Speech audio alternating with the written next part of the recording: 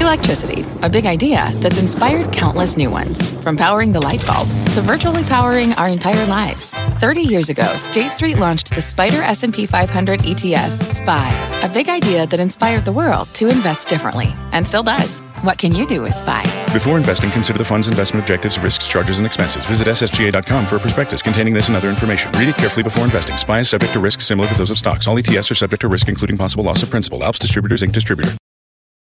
Homes.com knows that when it comes to home shopping, it's never just about the house or condo. It's about the home. And what makes a home is more than just the house or property. It's the location and neighborhood. If you have kids, it's also schools, nearby parks, and transportation options. That's why Homes.com goes above and beyond to bring home shoppers the in-depth information they need to find the right home. And when I say in-depth, I'm talking deep. Each listing features comprehensive information about the neighborhood, complete with a video guide. They also have details about local schools with test scores, state rankings, and student-to-teacher ratio.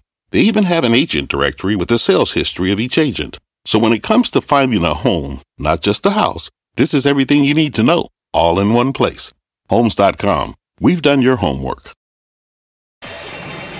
My mission is simple: to make you money. I'm here to level the playing field for all investors. There's always a bull market somewhere, and I promise to help you find it. Mad Money starts now. Hey, I'm Kramer. Welcome to Mad Money. Welcome to Cramerica. Other people want to make friends. I'm just trying to make you some money. My job is not just to entertain, but to educate and teach you. So call me at 1-800-743-CBC or tweet me at Jim Cramer. You want to understand this whippy market? Read some William Butler Yeats, because this action is right out of The Second Coming. Google it. The best lack all conviction, while the worst are full of passionate intensity. These days, conviction makes you feel like an idiot on almost an hourly basis. This morning, the futures were looking real good. Then stocks plummeted. The Dow sinking more than 500 points at its lowest ebb, before rebounding dramatically in the afternoon, with the Dow ultimately gaining 34 points. S&P advanced 0.18%. Get this, the Nasdaq climbed 0.74%, led by Apple. It was the biggest leader down early on. And it's not just the averages. You see it with individual stocks, too. I mean, this morning, my colleague David Faber broke the story that Qualcomm had won a preliminary injunction against Apple in an obscure provincial court in China. In response, Apple stock plunged from 168 to 164. Then on Scott Wapner's halftime report, all four panelists, Josh Brown, John Najarian, Joe Terranova, and yours truly, said that Apple had hit an interesting level to buy. Actually, Josh talked about a candlestick pattern. I talked about how a stock, well, you shouldn't be trading, you should own it. The other two guys, they said, no, listen, man, this is the level. Do you know what happened? Do you know what happened while we were talking about it? The stock turned on a dime. Buy. Rallying $4 from its lows while the show was on. Now, I've scoured the wires. Nothing else happened during that period. Nothing. We just said we liked it in 20 minutes. This morning's whole decline had been erased.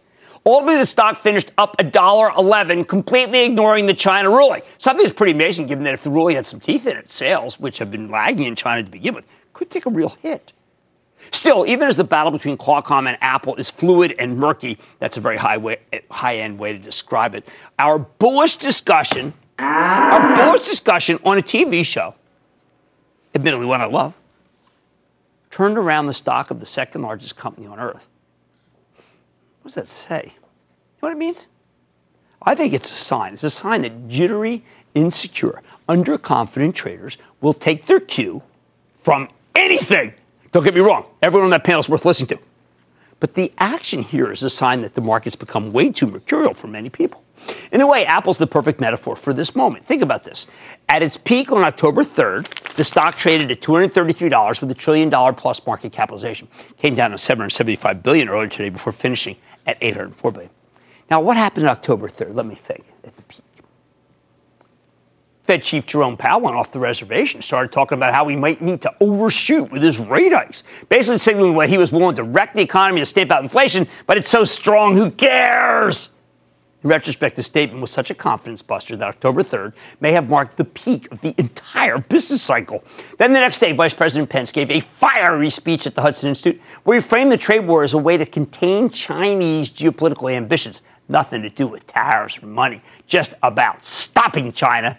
If you didn't know any better, you would have thought that he was talking about the Soviet Union at the height of the Cold War. Between Powell's comments and Pence's speech, Apple stock got hit with a 1-2 punch that, frankly, until today, I don't think it's going to recover from. I mean, really? Until today. When we talked about it halftime. Even though the company reported a darn good quarter at the beginning of November, it hasn't been able to get much traction. Why? Because Apple also told us it was no longer going to break out the number of iPhones it sells every quarter. Bears told you that was a bad sign. And, well, frankly, I'm not going to ignore it. They were right. The stock got crushed. The stock continued to fall as we got reports of pushbacks and cancellations from many of the big component players for Apple. What's the problem? We don't even know. Maybe the phones got too expensive. Maybe there's a slowdown in China. Perhaps the Chinese government wants to make an example of Apple as part of a trade war. Maybe the PRC dialed up a court victory in favor of Qualcomm against Apple. Communist Party does control the court system there. The result is very hard to have conviction in Apple when there's so much uncertainty, and the only thing we know for sure is that the company's not going to disclose the number of iPhones it sells. I'm even hearing people fret that Apple may pre-announce to the downside because the previous guidance was too bullish. I don't know what's going to happen. Nobody does. But I can tell you this. Apple makes the finest consumer products in history. Their devices are all part of a fabulous ecosystem, and thanks to that ecosystem, Apple now has a huge service revenue stream. I know I pay for it. You probably do, too. Even if iPhone sales stall, they've got an installed base of maybe 1.3 billion users, and those people will keep buying apps and Apple Music subscriptions and all the other stuff. Right now, the stock sells at a dramatic discount to the averages that are in the S&P, the S&P 500. Let's call it 12 times, okay? Let's call it 12 times forward earnings. Much lower than the average stock. Analysts after analysts have slashed their price targets. But it's hard for anyone to have conviction when there's so much negativity. Where else? What else is like Apple? Okay, I'll give you one. The upcoming it's not a stock. The upcoming Federal Reserve meeting on Tuesday and Wednesday of next week. If you have conviction about the outcome of that session, I think you may end up getting faked out. Consider all the permutations here. 2 months ago, Jay Powell told us to expect 4 more lockstep rate hikes because the economy was so strong. Since then, housing has continued to fall off a cliff thanks to rising mortgage rates. Auto sales continue to slow. Electricity use has come down. Commercial real estate cooled. Loan losses at regional banks began to climb. And, of course, the stock market has shed trillions of dollars in wealth. Granted, Powell walked back his comments. Most recently, he seemed to indicate maybe we only need 1 rate hike. But why does he say this stuff? Why does he make his life so difficult? Even last week's labor non-farm payroll report was a clear miss. Remember, wage inflation caused by full employment is the whole reason why the Fed wants to tighten. Take that away, there's really no reason to raise rates.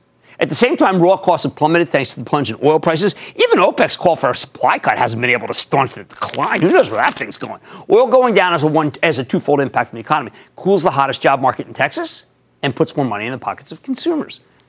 Of course, the whole inflationary chain can be stemmed. In one way or another, can be traced back to oil, except for when it comes to not having enough people to work. Put it all together, and this would be the perfect time for the Fed to say, you know what, we don't need to raise rates. Let's wait to see what happens. We'll reassess at the January meeting on Merry Christmas. Now, if you're looking at just the data, that's the obvious thing the Fed should do. However, there's much more to this. There's psyche. There's just these ethereal issues. Because Powell's been so sanguine about the economy and so adamant about this next rate hike, investors will freak out if he doesn't tighten. People will take it as a sign that there must be something really seriously wrong with the economy. Lurking. So either the Fed gives us an unnecessary rate hike that could do real damage, or they cause a panic that could do real damage. It's a lose-lose scenario, so it's hard to tell what Powell will really do. And that's just the biggest issue that's testing our conviction. There are plenty of smaller, niggling ones. Seems like not a day goes by without some new revelation from the Russia probe that President Trump may have been involved in something this nefarious, unsavory. Not a day goes by where we have a clue what's happened to the trade war with China. Hey, remember when Larry Kudlow said it's a soft, it could be extended, and then this weekend we heard from Lighthizer, no extension, Lighthizer to eat Trump's Kudlow. Now, the very same day Trump, he was all smiles with President Xi when he was down in Argentina, our government spurred the Canadian authorities to arrest the CFO of Huawei. It's one of the largest companies people in public for violating our sanctions on Iran. We have no idea how that's going to play out. If the market keeps going down, will our government release her and make nice with the Chinese? Or will President Trump stick to the more bellicose game plan? Bottom line, almost every issue has two sides right now, except those with 3 or 4 or 5. In this kind of environment, it's no wonder the market's unreliable. No wonder that it's treacherous, and there's no telling when it'll improve. Till then, you need ice water in your veins to navigate your way through this thicket, although we know you can't live long without some blood coursing through them. Yassine in New York. Yassine! Jim, how are you? Man, I couldn't be better. How about you? I'm very good. Jim, I just have a quick question for you. With what's going on with the volatility in the market, it's very disturbing. Which sector do you think is the best sector to be currently invested in? I think healthcare works. I saw now healthcare, when the market turned around today, healthcare started selling off, and that's fine. I think that healthcare is recession resistant, and we have a lot of great health insurers that I really like and a lot of great drug companies, and those are the ones that I think are really, really good. Otherwise, you can refer to some of the stocks. We put out a bunch of stocks in the last few shows of what works, of which the archetype is McDonald's. How about Tom in New York? Tom.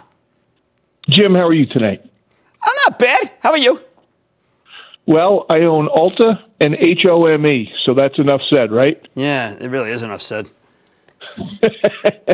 All right, listen, I was wondering, how do we know if we're pigs waiting to be slaughtered or if we're smart investors going for a 700% ride with the likes of NVIDIA?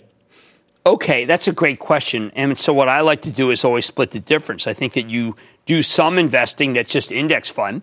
And then with your mad money, you look for the NVIDIAs. And I think a lot of the people who like index funds never, ever are willing to think that you could find an NVIDIA. But you, sir, obviously are looking.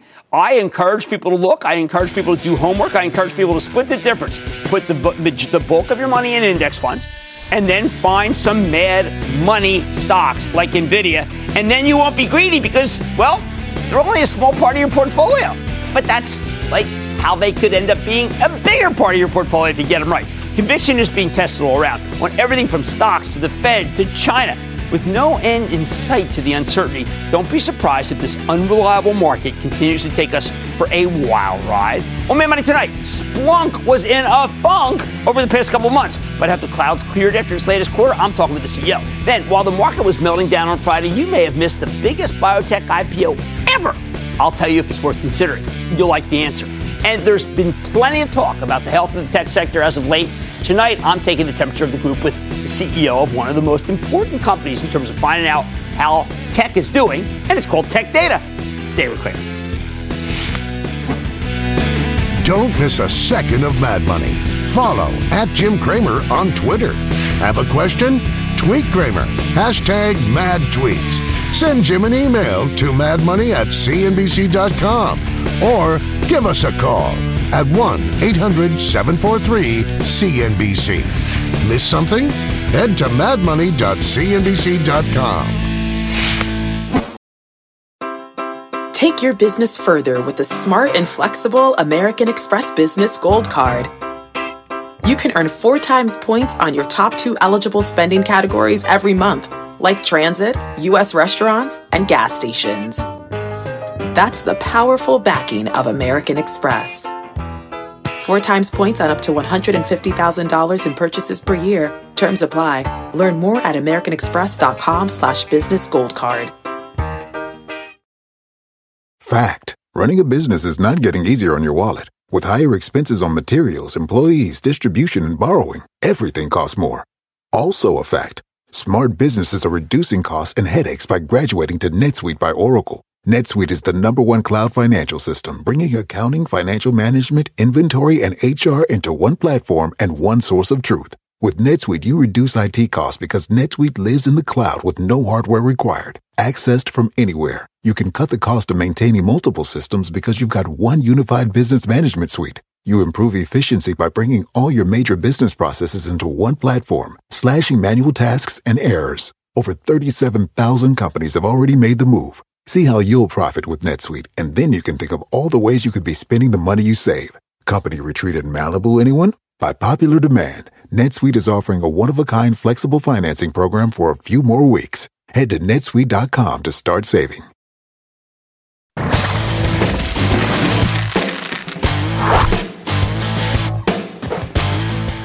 What stocks managed to thrive in today's topsy-turvy session? How about Cramer fave Splunk? the Cloud King that helps businesses use analytics software to get the most out of their machine data. This stock has had a dramatic turnaround like nearly all of the cloud plays. When the market started breaking down in October, Splunk was one of the worst performers as investors rushed to sell their high-flying momentum stocks with big gains.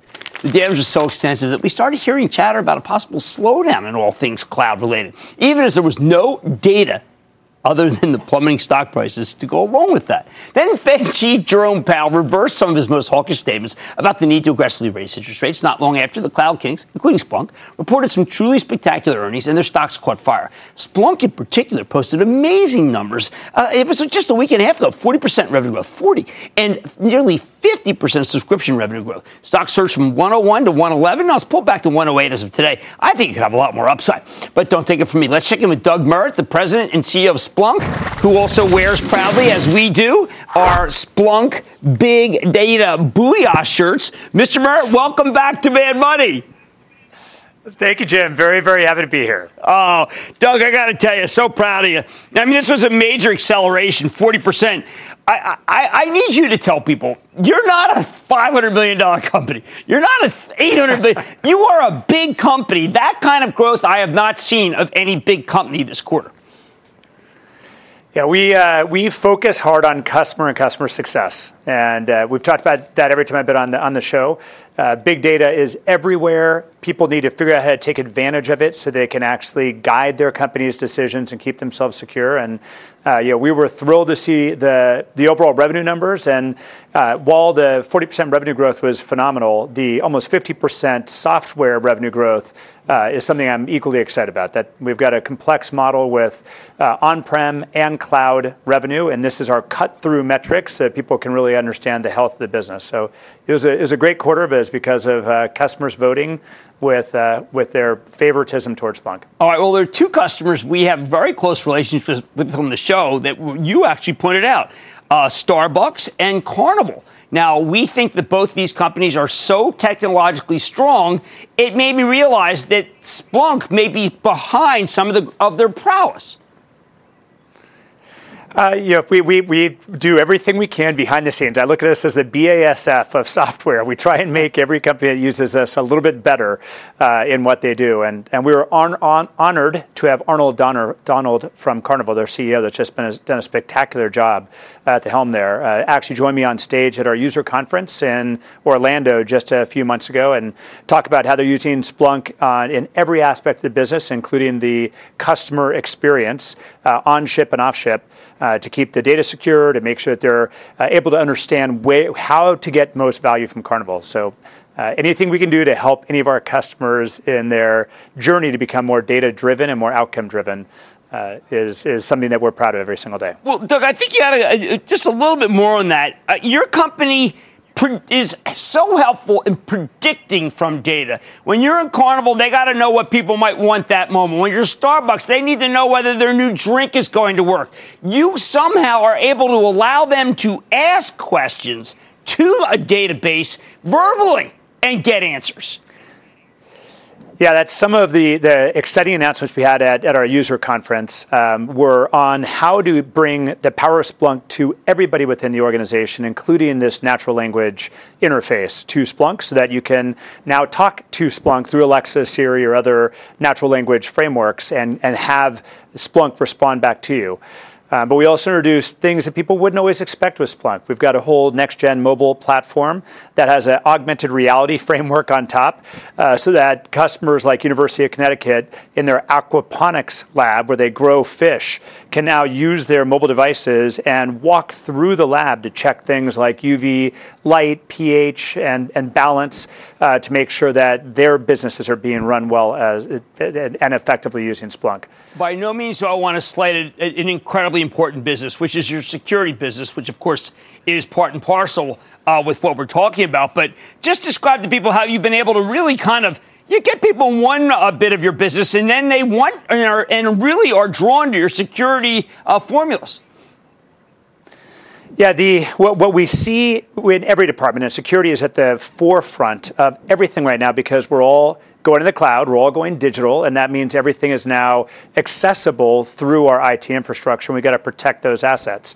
And what we've been able to do for our security users within organizations is the same thing we do for other departments. Give them a unified technical capability that starts with asking any question of the data with our investigative data lake, but then marrying that with effective monitoring, detection, and alerting so that you know what questions to ask when you want to do any type of root cause, and then also coupling the monitoring piece with predictive analytics.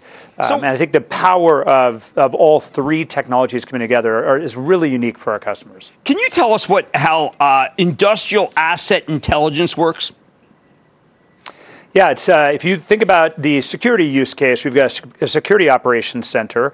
Manufacturing floors have got a manufacturing operations center. Really similar high-level constructs, but the questions manufacturing tends to ask are all around the health of their shop floors, including things like how do I get in front of any type of maintenance issues, given that age-old maxim that seconds or minutes down on a floor can be millions or tens of millions of dollars of revenue.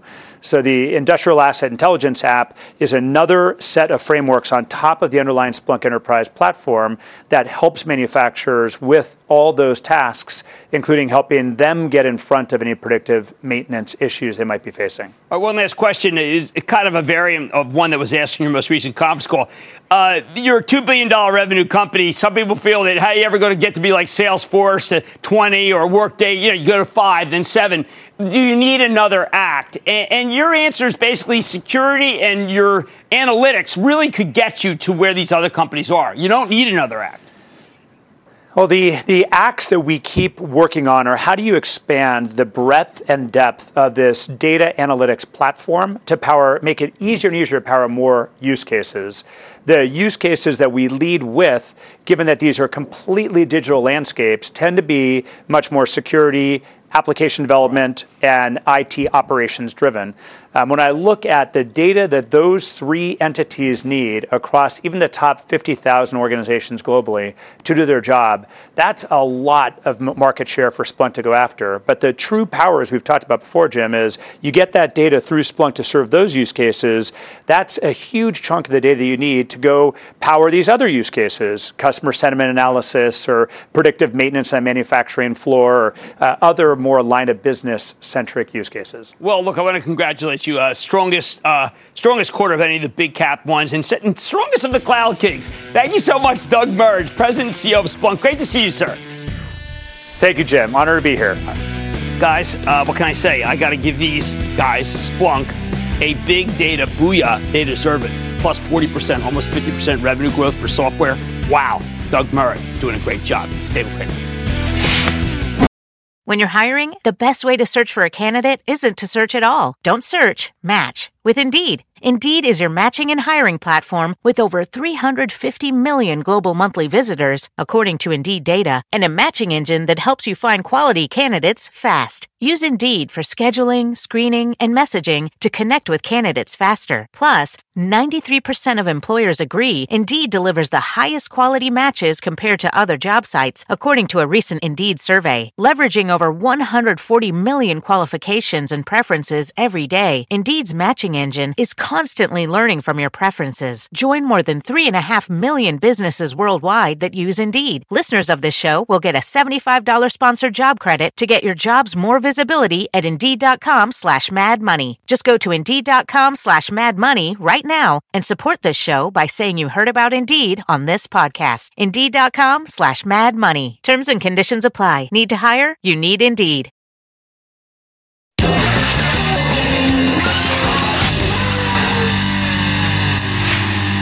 Something happened on Friday while the market was melting down that you may have missed entirely. We got one of the most anticipated biotech IPOs of the year. I'm talking about Moderna. The symbol here is mRNA for all you home gamers. Came public with a $7.5 billion valuation and also a lot of help, a lot of hype. A lot of help from the street, a lot of hype also from the street.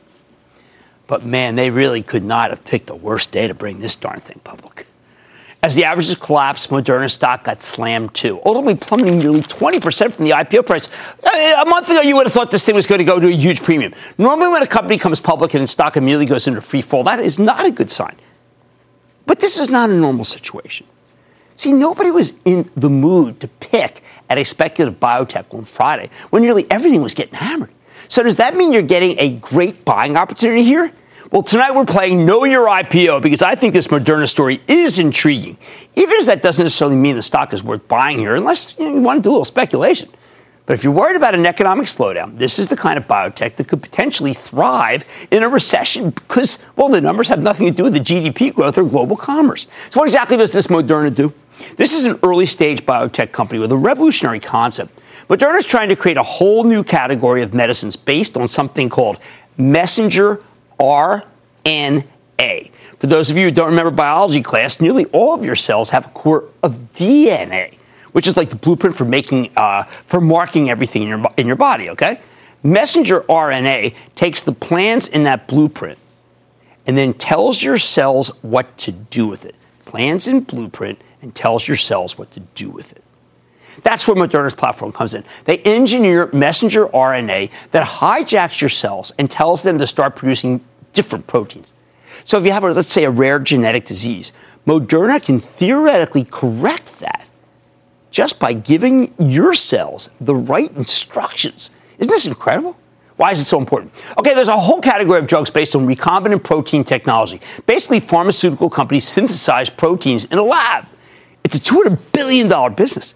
But your body is much more efficient at making this stuff. And there are still all sorts of things that we don't know how to synthesize.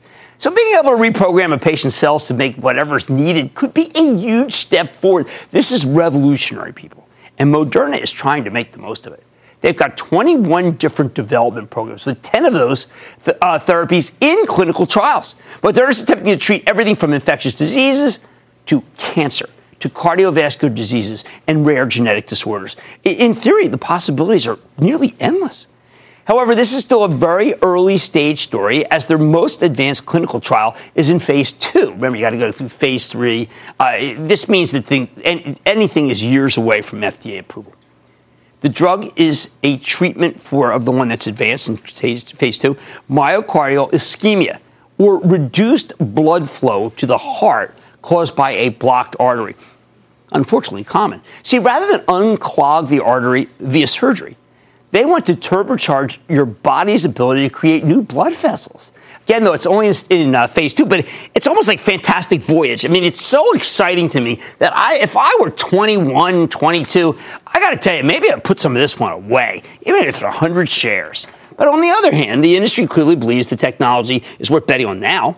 Moderna has some major partnerships. Listen to this list. They're working with Merck and AstraZeneca, among others, because these companies understand the potential of messenger RNA-based medicine. Of course, Moderna isn't the first biotech that's had the idea. Remember we used to have on Ionis Pharmaceuticals? They've got a platform that does a similar thing.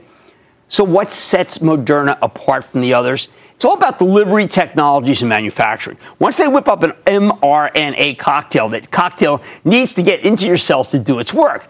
But if it runs into your immune system along the way, it can get degraded. So the companies developed their own delivery technology to make sure they can actually deliver their mRNA therapies to their intended destination in your body. Plus, the company's working on scalable manufacturing so that they can pump out these messenger RNA-based treatments once they get FDA approval. Although, again, many years down the line. So how do they make money? It's in milestone payments. Remember, Moderna has all these partnerships where larger companies are giving them funding to develop various drugs to harness the power of this messenger RNA technology. AstraZeneca, Merck, Vertex Pharma, one of our favorites. Even DARPA is doing it. That's the research division of the Defense Department. In fact, AstraZeneca likes the story so much that they're Moderna's 4th largest shareholder. They own roughly 8% of the company. Moderna is also working with Merck on a pair of vaccines for viruses like RSV and VZV. The former is about to go into phase 2 clinical trials. Perhaps more important, they're also helping Merck with its anti-cancer vaccines that help your body's immune system target tumor cells. And you know these anti-cancer vaccines are really a fabulous frontier. How about the financials? They don't tell you very much because Moderna has nothing to sell. The partners give them milestone payments when the drugs they're working on hit certain thresholds. At the same time, the company's spending a fortune on R&D because, well, they're in the R&D business.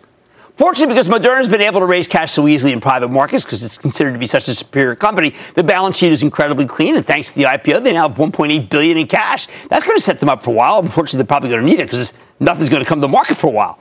Now, remember, this was a much heralded biotech deal, but because of the poor timing, the stock plummeted right out of the gate when it came public just Friday. So has it become cheap here? I know you want to ask that question. At the time of the IPO, Moderna had a $7.5 billion valuation. Now it's a $6.2 billion valuation. But honestly, with no sales and no earnings, there's not a good way to value the stock. Early-stage biotechs like this one don't trade on the numbers. They trade on belief. If people believe Moderna's platform can work, that their mRNA technology can lead to a host of successful drugs, then the stock could roar higher. If people don't believe, the stock will have trouble gaining traction. So how do you play a stock that trades on belief? All right, in about a month, Moderna's quiet period ends, and the analysts will start rolling out their coverage. If they tell a bullish story, and I think they probably will, the stock can rally. At the end of the day, though, development stage biotech stories are inherently speculative, and purely a speculation, Moderna has a few major things going for it. It's recession-proof at a time when many investors are now worried about a slowdown. It's got an exciting concept. You can argue that messenger RNA-based medicine could revolutionize healthcare, and the stock has pulled back dramatically in the short time since it's been bumping like 2 days. Here's the bottom line. These speculative biotechs are a lot like Giancarlo Stanton. When he steps up to the plate, he's like to either strike out or hit a home run. So if you're trying to save for retirement, Moderna is not the stock for you. However, if you want to take a chance with a speculative mad money portfolio, you have got my blessing to buy this one. I know it could probably still go lower, but you're getting a pretty darn good entry point if the market stays this volatile. And I like this company. John in California. John. Hey, Jim, booyah from out here in Sacramento. Hey, John. Got a special place in our heart for us out here. Oh, man, how you been? I've been good. Hey, happy holidays. I wanted to ask you before the end of the year one more time about I'm long on Gilead. I'm still hanging on to you. Do you think there's light at the end of the tunnel for that thing? Well, I've got to tell you, John, the person that they got as the new CEO is terrific.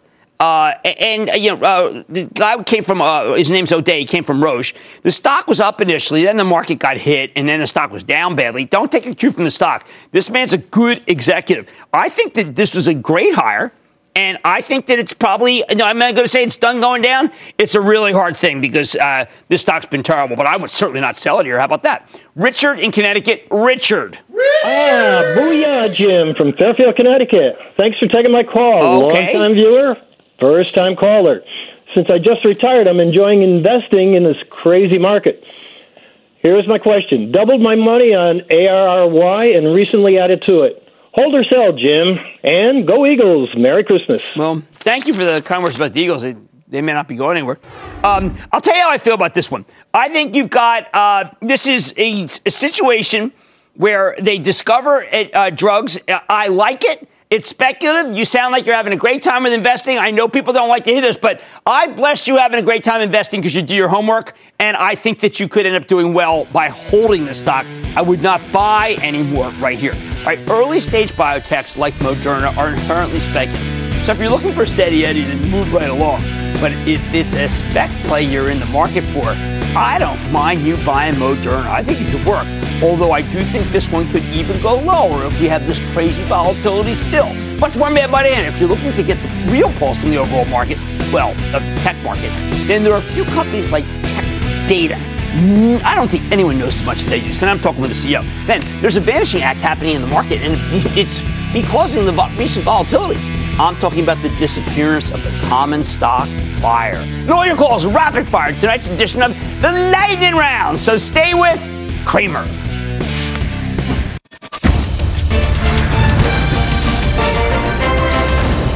Tomorrow, kick off the trading day with Squawk on the Street.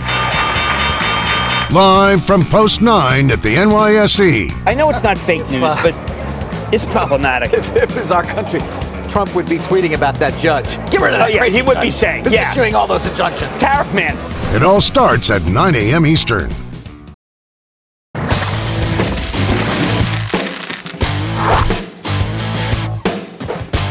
In a possible worldwide slowdown, what happens to tech stocks?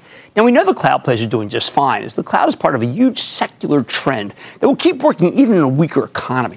But what about the more basic stuff, the nuts and bolts of technology? How's that holding up?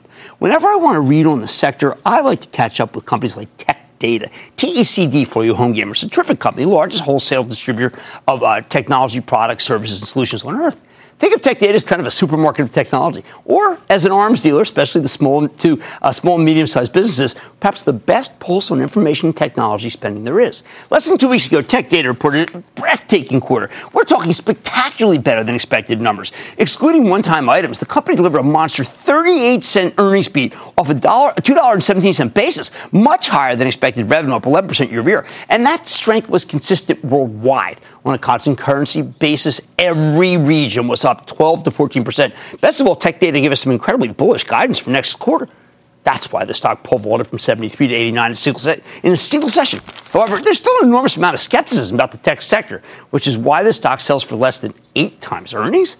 So what do we make of these numbers? Let's take a close look with Rich Hume. He's the CEO of Tech Data. Learn more about how his company's doing, where it's headed. Mr. Hume, welcome to Mad Money. Great to see you, sir. Thank you, Rich. Have a seat. For having me on the show. Okay, earlier, well, thank you. We had Doug Merritt on from Splunk. They reported an amazing quarter. One of the many cloud companies that are doing great. You yourself have a cloud division. Don't want to get to that yet, because what I need you to tell people, in a time of very little confidence about tech spending, you have 3 regions. All 3 were much better than expected. Yeah, Jim, what I have to tell you is I think it's been an incredible year for the tech sector. Yeah. It's been strong all year, and as you said, all 3 regions performed well. But as importantly, when we take a look at the product segments, all of the big product segments had quite good growth. So we see strength across the board in 2018. Now, I want people to understand that you're looking at your data. I mean, at one point you said in your comms call, if anyone even knew that we could do this level versus what we thought a year ago, we'd be jumping up and down. I think that there's some sort of shroud, some gloom, and I don't get it versus the percentages that you have Europe, Asia, the Americas. Yeah, I think that, again, it's strong all over. And if you take a look at the guidance that we've provided for the coming quarter, the midpoint of our guidance is 7% growth. So we would anticipate that the strength will continue, at least as we look over the next 90 days. All right. And your worldwide partners, you've 3 of your vendors you talk about, 10% or more of your net sales, Apple 17, HP 11, Cisco 10. You're a good representation there of things. All very good representation. And then the list goes on. We have the best names in tech, and we've got great relationships with them, and we've got a great customer base that we are able to deliver all that technology to. You're putting your money where your mouth is. You made a big acquisition, but now you're starting to reap the benefits, cash flow gains, and you're putting it right to work. Yeah, we've always been a company that generated really strong cash flow. And actually, we had acquired and finalized that acquisition maybe 20 months ago. Right. We paid down the debt well in advance of the schedule that we provided. And we actually just announced a share repurchase in October to the tune of $200 million. So we're making sure that our money's working for our shareholders. And you bought a lot of stock at 70, which is a pretty good buy. Yeah, that's right. So it was the market is quite strong, and although there's some cycles, there are some really good opportunities. Now you've got a very expanding cloud business, so you give us a read on that too. Yeah. So if you look into the future. Clearly, hybrid cloud is the mode of the future. Mm-hmm. There'll be strength, I think, in both the physical and the virtual, but the virtual will grow a lot faster. This past quarter, our cloud business grew at 38%, nearing $1 billion. And we see that strong trend for, the public cloud side continuing. So you would have a good read on Amazon Web Services, on IBM's cloud, and on Azure, Microsoft. Yes, we represent all 3 and then some. So we see great opportunities. And not only we, but they are investing very heavily in the business partner ecosystem moving into the future. They see great opportunity to use the business partner channel and distribution to accelerate their business. Tech Data has always been a great acquirer of companies. You've been buying some. Is it possible that you've maxed out, or there's still some guys that you want to buy? Look, I think when we look into the future, we're very interested in higher value technology right now, and there's always opportunities. We always have interest in engaging and looking for the right alignment with our business. And we're very disciplined in the way we think about using our cash, and we think about the 3 primary paradigms, be it share repurchase, mm-hmm. be it acquisition, or be it organic investment. How is the balance sheet now after the $100 million debt you bought back? Balance sheet is in great shape. Actually, our debt to equity is right where we think it should be positioned, but it puts us in a spot where we can use all three of those levers now going forward. We have quite a bit of cash on the balance sheet. As you said earlier, we're generating great cash flow, and we feel really good about the strength of our balance sheet moving forward. See, I struggle with the price earnings multiple of 8 times, given the fact that you guys have a lot of double-digit growth, and given that you're now riding a lot of the great secular trends, less boom bust. But I guess all you can do is keep buying back stock and putting up the numbers. There's not much else, right? Hey, we love to put up the numbers. We like to stay disciplined. We like to generate cash. We like to drive earnings growth for our shareholder. And, we would characterize ourselves as being humble but hungry. Well, let's leave it at that, because I think that's a great way to be. Okay, that's Rich Hume, CEO of Tech Data. This stock's too cheap. I don't get it. Mad Money's back after the break.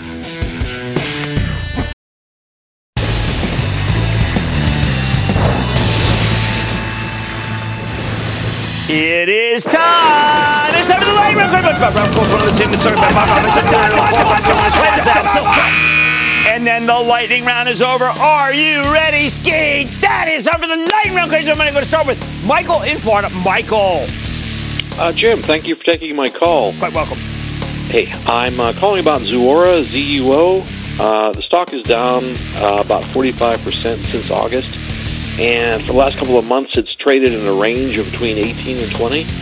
And I want to know if you see any particular problems with the company that are holding down the stock price. No, Tien Tzuo delivered a good number. He did. It was a good number. It's just that this stock is just violently out of favor. This is when you put a stock like Zuora away. I believe in the subscription economy. I believe in what Tien Tzuo's doing. Everybody kind of uses them without even knowing it. It's a good stock in a bad market. Let's go to Bud in Ohio. Bud.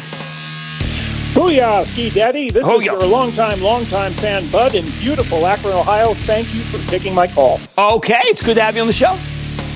Thank you. I believe I have identified a very positive catalyst for a stock that you know well, and I'd like to run my thesis by you. Absolutely. I'm all ears. Cool. First off, I agree with you that there will not be an economic recession in 2019. I also believe that for a variety of reasons, a large number of working people never adjusted the tax withholding to account for the 2018 tax cuts. Okay. Those people are going to be in for a very pleasant surprise when they find they're getting larger than usual refund checks just in time for spring. So what are they going to do with those refund checks?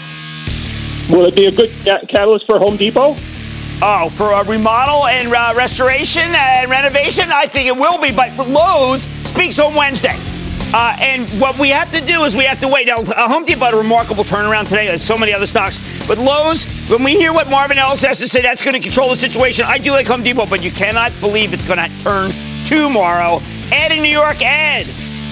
Booyah, Jim. It's Ed from New Hamburg, New York. All right. I just became the Street Quant Ratings member. Oh, good. Yeah, that stuff is just straight out cash flow. I really love the rigor of it. How can I help? My stock is AMD, Advanced Micro Devices. I think that Lisa Sue's done a remarkable job. This stock has paid its dues. It's time to get out of the wilderness. I think the next quarter is going to be better than the previous one. Let's go to Ace in New Jersey. Ace. Booyah! Hey, Jim, you're my most valuable asset. My stock is Axon Enterprise. Do you think Axon is overvalued based on earnings compared to the defense? No, I mean, look, I like that. Got a pretty good compensation package. Stocks come down a great deal. I think it's a good ecosystem. I think it's a platform. I like it. It's a look, it's a little speculative, absolutely, but it's good. We've liked it from way low. Let's go to Norm in Nebraska. Norm. Good afternoon, Jim. Great to talk to you. Oh, what's your opinion? What's your opinion on Principal Financial Group? 52-week low, 5% yield. I don't know when these financials are going to be done going down. If you tell me that company it's an accidental high yielder, thank you, Matt Horween, for putting that in my head. 5% is where you buy some, and then it goes to 5.5, and you buy more. We have to start buying these accidental high yielders with good balance sheets. It'll pay off. Rachel in Florida. Rachel. Hi, Jim. Rachel. Here is my question. Should I invest in GE stock, General Electric? Do you think those shares are undervalued? Thanks for your answer. Okay, Rachel, here's my thinking. There are so many really unbelievable stocks that are undervalued right now. I don't want to take the risk. Now, $6, you can say, well, Jim, come on, it's only $6. Well, I don't know. I mean, remember that when it goes down, it still hurts. So you can speculate in GE, but there's so many high-quality companies that are going down. I'd rather be in a really high-quality company that sells at a much cheaper price-to-earnings multiple. Let's go to Brian in Louisiana. Brian. Hey, Jim, thanks for taking my call. Let me give you a New Orleans Saints Who Dat Booyah from the Big Easy. I'm playing against the guy with Kamara next week, I think. But go ahead. What's up? Hey, what's your thoughts on Cisco Systems? I think Cisco Systems is the cheapest large cap tech stock there is in the market right now. I think that Robbins, Chuck's done a fantastic job. I said the same on halftime today. And that, ladies and gentlemen, conclusion of the Lightning Round. The Lightning Round is sponsored by TD Ameritrade.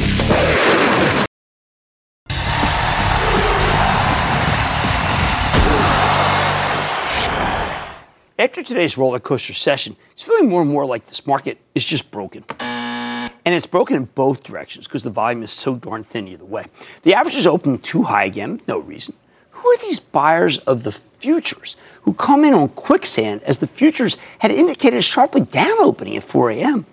Who are the people who feel compelled to buy when stocks are running and sell when stocks are sinking? Then after getting slammed, the whole market turns on a dime and rebounds, so everyone who sold at a low looks like a clown. Even at a time of year when we typically have very low volume, this action is ridiculous. Big capitalization stocks are plummeting on nothing and not to the right equilibrium level that they used to. Just look at FedEx. On Friday, a very important executive at the company, David Cunningham, 57 years old, guy who ran FedEx Express, retired effective year end. I mean, that news is pretty shocking as we're at the height of the holiday season when FedEx is at its busiest. It's not a good sign for the quarter. Then this morning, because of that personnel change, analysts at Bank of America Merrill Lynch downgraded the stock from buy to neutral. It got hammered. So it makes sense that the stock opened lower. But what mystified me is that FedEx was down $4.50 this morning on less than 200,000 shares. I would have expected something closer to 2 million shares. Put this in perspective. In the old days, the stock would have been halted for news. There would be an order imbalance, and it wouldn't trade until a real level, an equilibrium level, at least for that moment, was established with lots of volume, one that represented the collective buying and selling power of this tape. Instead, there's some weird dynamic that takes a $50 billion stock down on nothing, and then proceeds to dribble it even lower again. Until it got down to $12. Yeah, it was down $12. They found out real volume. The lack of volume tells you everything you need to know. There simply aren't a lot of individual buyers and sellers here. That means pricing is often irrational or driven by fast-trading ETFs. Now, I can almost hear the critics say, oh, Cramer, that's all well and good, but where the heck were you when stocks were roaring on thin volume? And the answer was I was right here. I've been complaining about this stuff for ages. I didn't like it when the averages rallied on weak volume this morning. The problem here is that not that a thinly traded market can cause huge losses. That's not the problem. It's that these moves cannot be trusted up or down. Let me put it this way. Every Tuesday we go off the charts, and I'll often tell you that a volume is like a polygraph. High volume means the volume is telling you the truth. Low volume means it's probably lying. So a market like this is inherently treacherous. It's a liar's market. Unfortunately, this is the new dynamic. We're stuck with this. At least maybe until after the holidays, and there's not much we can do about it. You can't make up players. You can't suddenly demand people step up and buy. Right now, what we seem to have at least, are index fund buyers of stocks, that's just regular money coming over the transom, corporate buyers against ETF sellers and regular sellers. While individual buyers of common stock made an appearance this afternoon as the averages rebounded, they didn't come out in very large numbers. I think these buyers have been abused and discouraged and need the protection of the SEC because I think they're being fleeced and driven out of the greatest wealth creator known to man. Worse, the actively managed funds that try to pick individual stocks are losing assets here, so they're in withdrawal mode. That's what's behind the real volatility. That's what's behind it, okay? That's behind the volatility. That's behind the ridiculous exaggeration of every move in this market, both up and down. I don't expect anything to change until we get a thorough investigation by the SEC about how this is all happening and what's a better way to run a market that's fair and balanced for you to invest in. Stick with Cramer.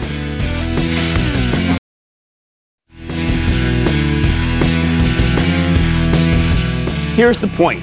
The market's treacherous, both up and down, not just down, okay? It doesn't matter what direction it's going.